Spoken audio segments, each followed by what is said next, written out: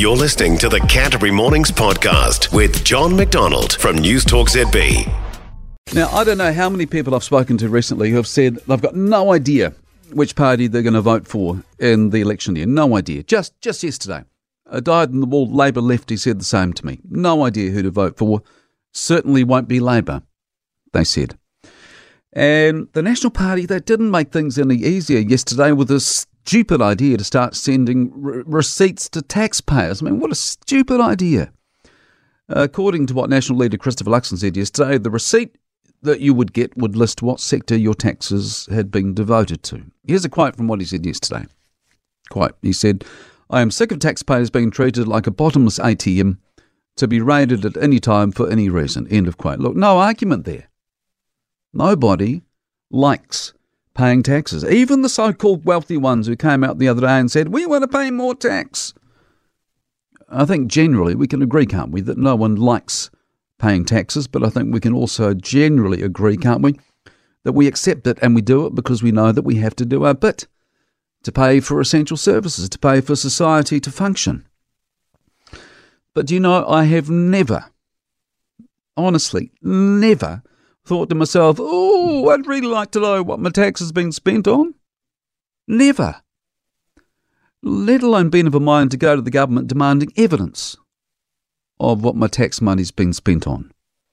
I mean, I know it goes to schools and hospitals and roads and everything else the government of the day pours money into, and that is enough for me to know. I also know that some of the tax I pay goes into things that I will never benefit from directly. I'll give an example. Ministry for Pacific Peoples. No direct benefit for me, but who cares? I don't care. More than happy to do my bit on that front. And so let's say National does get in and this stupid idea becomes reality. If you're not a Pacifica person and you see that some of your tax has gone to the Ministry for Pacific Peoples, what difference is that going to make to your world? Absolutely nothing. Just like whatever other information National thinks it's going to include in its tax receipts. Useless information. Now, Prime Minister Chris Hipkins, he was struggling to find words when he was asked what he thought about it yesterday.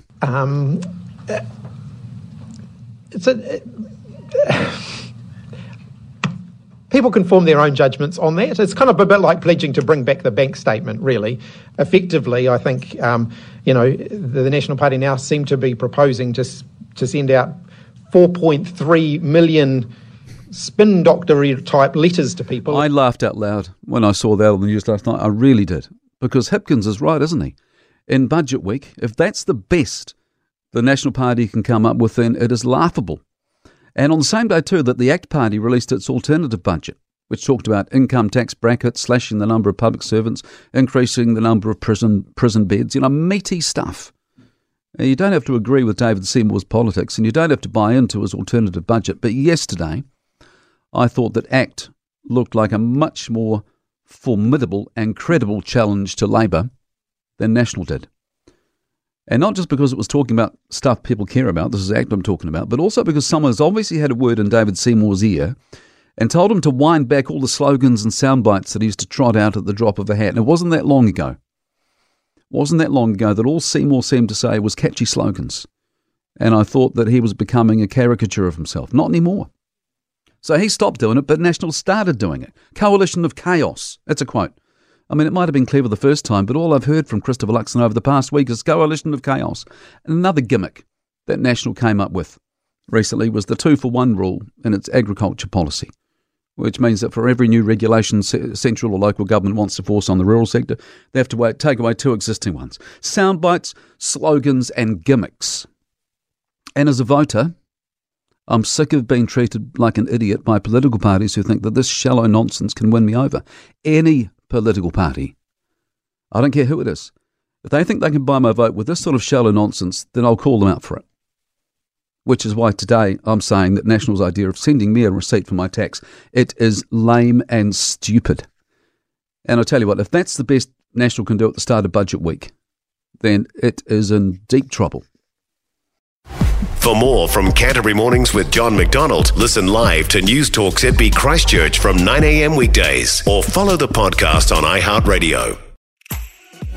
If you enjoyed this podcast, you will love our New Zealand Herald podcast, The Little Things, hosted by me, Francesca Rudkin, and my good friend Louise Airy. We focus on all the little things that you can do to make a positive impact on your life and to cut through the confusion from the health and wellness industry. Join us every Saturday to hear from the experts for all the tips and advice you need. Just search The Little Things on iHeartRadio or wherever you get your podcasts.